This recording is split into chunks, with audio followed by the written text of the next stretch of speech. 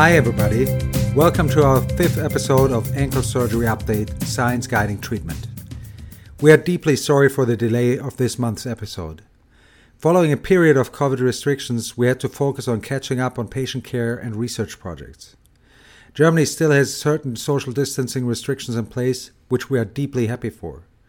With the holiday time coming up, we hope that the public will continue to act responsibly.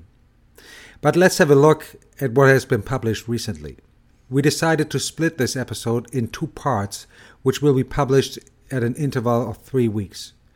For the first part, we will have a look at the study by Matheny et al., who had a closer look at the commonly used patient-reported outcome measures in the foot and ankle.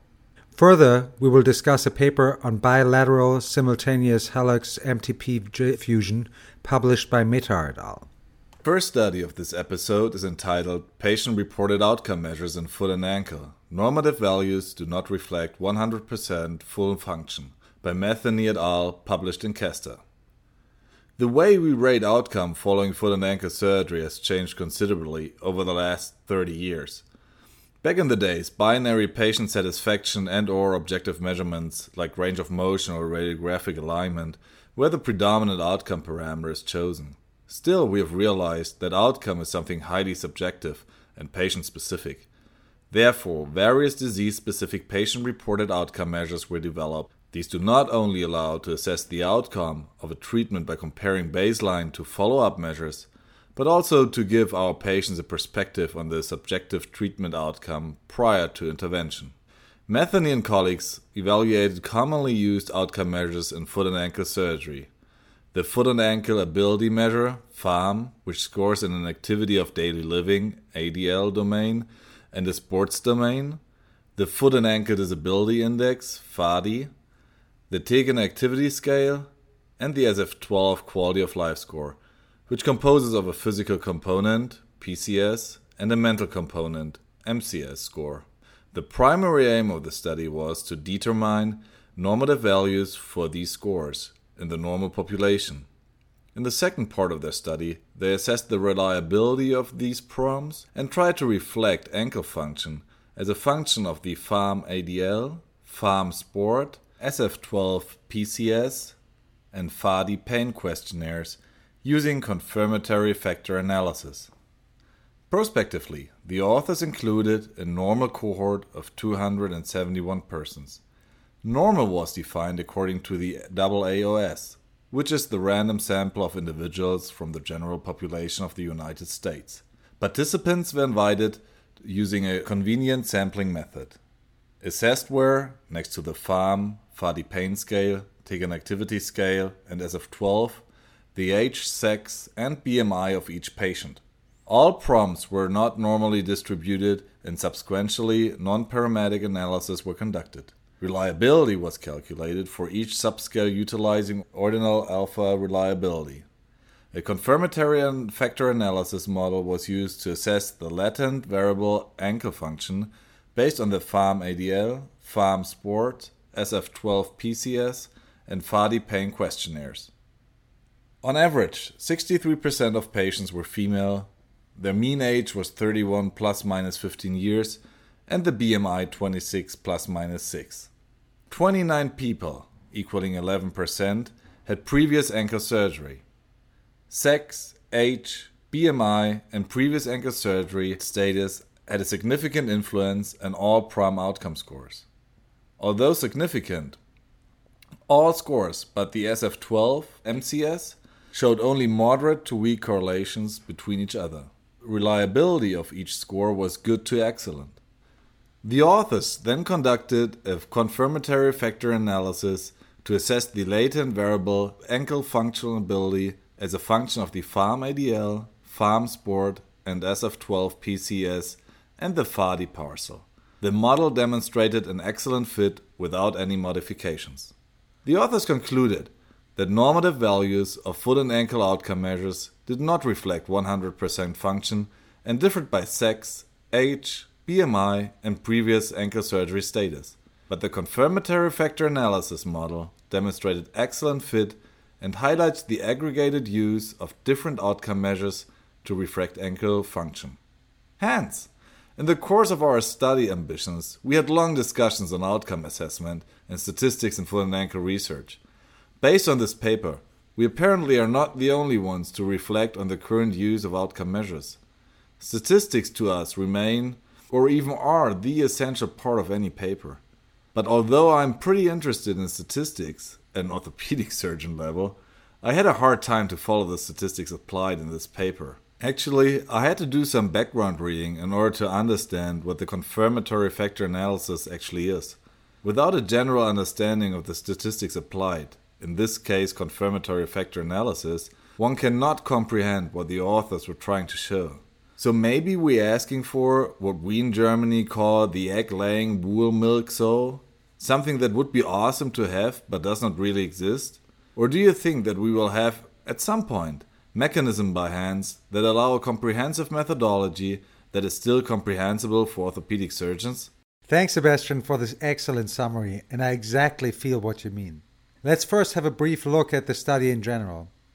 In the first part of the study, the authors aimed at assessing normative values for 4 commonly used patient-rated outcome measures. They aimed to include a representative normal cohort using a convenient sampling method. This methodology was not further specified, and the only inclusion and exclusion criteria stated were age above 18 years. But as the cohort analyzed did include persons with previous ankle surgery, it appears reasonable that it also did include patients with compromised ankle functionality. I am not sure whether the patient cohort used to define or analyze normative values should include patients with compromised ankle function. This limitation is not further elaborated by the authors. Assuming a patient cohort with no subjective impairment of foot and ankle function, one would still assume that the mean score of the PROMs would not be 100, as any score should try to avoid a ceiling effect. This means that only the fittest can score 100%, and the general population, although they might not have a subjective impairment, would not reach the total score. Avoiding a ceiling effect helps to discriminate good from very good patient-rated outcomes. For the current study, the FAAM-ADL score in those patients with previous ankle surgery was 93 plus minus 12 points. One could assume that a cohort of people without any subjective impairment would show a narrower standard deviation. Furthermore, age, sex, and BMI each had a significant influence on the outcome scores. Maybe at some point of time we will have scores available that included weighting factors to account for these natural differences. This would increase the comparability between studies considerably. Second, you raised the question about the outcome assessment in foot and ankle research in general. When looking at PROMs available for foot and ankle, one can find a vast variety of general and specific scores with varying validity and reliability. Still, these PROMs are used more or less randomly by different research groups for different pathologies. Moreover, not only the outcome measures used, but also the time when they are assessed varies considerably. We have talked about this before in our podcast, but we cannot emphasize enough that we as a research community have to team up and strictly define on how and when outcome measures are assessed for each pathology separately. Finally, statistics. I think we all do have a general understanding of basic parametric and non-parametric statistics. But we have also learned that this unidimensional, only looking at the effect of single parameters on the outcome, is insufficient. As shown in the current study, multiple parameters, such as age, sex, and BMI, have an effect on the patient-rated outcome. But applying sufficient statistics, such as multi-regression analysis, propensity score matching, or, as done in this paper, confirmatory factor analysis, does exceed the level of statistics orthopedic surgeons can conduct by themselves. Therefore, as academic surgeons necessitate an interdisciplinary network to conduct meaningful and valid research. Still, research settings vary considerably throughout the world. For us in Germany, for example, there is little infrastructure provided. We design and conduct our research by ourselves. Some stays true for the analysis. In case we want to perform analysis that we are not comfortable with, such as multivariate regression analysis, propensity score matching, meta-analysis, or confirmatory factor analysis, it is on us to find a statistician to help us with the analysis. Contrary in the United States, for example, universities maintain an infrastructure including informationists and statisticians which are involved in every step of the study design, implementation, and analysis. This type of infrastructure does not only allow the surgeon to effectively implement research in their clinical routine, but it also does increase the meaningfulness and the impact of the research conducted significantly. So what did we learn for our daily practice? We ended up not talking too much about the actual study presented. Still, this to me has been a meaningful discussion. I think there are two main take-home messages. First, even though PROMs are a great achievement over the traditional methods of outcome assessment, the individual PROMs are not robust and do not reflect all aspects of ankle functionality. Second, research is a team effort. Research must be conducted in an interdisciplinary team to not only apply the right methodology, but also to draw the right conclusions based on the most precise statistics available. With respect to PROMs, we, for example, could team up with statisticians and psychologists who have a long-standing history of subjective outcome assessment to actually develop valid PROMs that reflect all aspects of ankle functionality. The second paper discussed in this month's episode was published in Foot and Ankle Surgery by Mehta et al. The study is entitled Outcomes of Bilateral Simultaneous Hallux MTP Joint Fusion. Arthrodesis of the first MTP joint is frequently performed as hallux rigidus is a common situation. The cause for this disease is still unknown. There is definitely an accumulation in families and many patients suffer from bilateral pathology.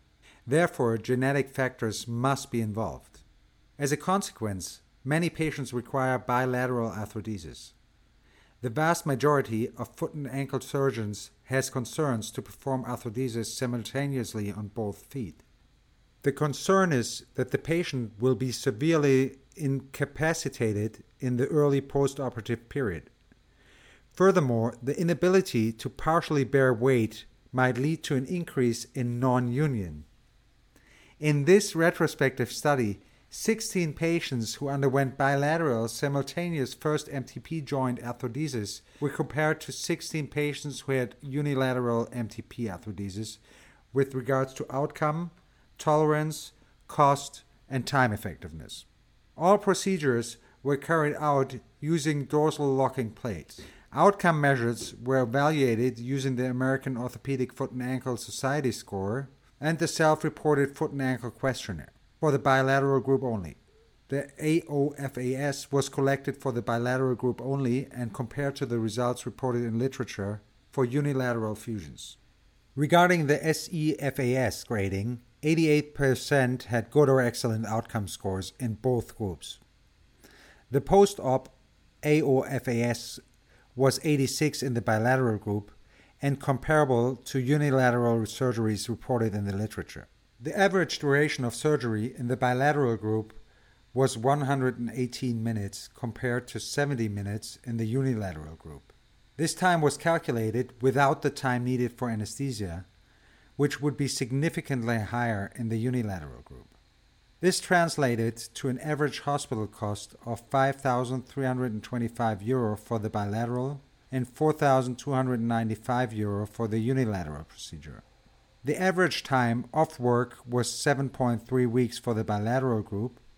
For the unilateral group, the average time of work was 5.7 weeks. For both feet, this would add up to 11.4 weeks. 2 patients suffering from rheumatoid arthritis in the bilateral group developed bilateral non-unions, with one toe being symptomatic. One patient operated unilateral also suffered a symptomatic non-union. Wound healing problems were observed in one patient in the bilateral group, which were treated non-operatively. The authors concluded that bilateral simultaneous hallux MTP joint arthrodesis is an effective, convenient, and cost-effective option for patients requiring MTP fusions for bilateral hallux pathology. That really is an interesting study, as we also have been concerned performing this procedure bilaterally. Nevertheless, some aspects should be discussed. Most of the limitations are typical for retrospective studies. First, the number is very limited, with 16 patients per group only. Second, the study was not randomized. The AO-FAS was not collected for the unilateral group. As a consequence, the results were comparable to the literature. No sample size calculation was conducted, given that this study was based on available data. Furthermore, during the course of the study, the implant was changed. Yes, Sebastian, I fully agree. But besides these limitations, for me it really reduced my concerns to perform arthrodesis of the first MTP joint bilaterally. Nevertheless, I believe that these patients still should be selected carefully. At least in the beginning, I would rather offer this to younger and more active patients. And probably I would not select high-risk patients, for example suffering from rheumatoid arthritis. As always, you can find links to the cited papers in the description of this episode. Thank you very much for listening to Ankle Surgery Update, Science Guiding Treatment. Make sure to tune in for the second part of this month's episode in 3 weeks' time.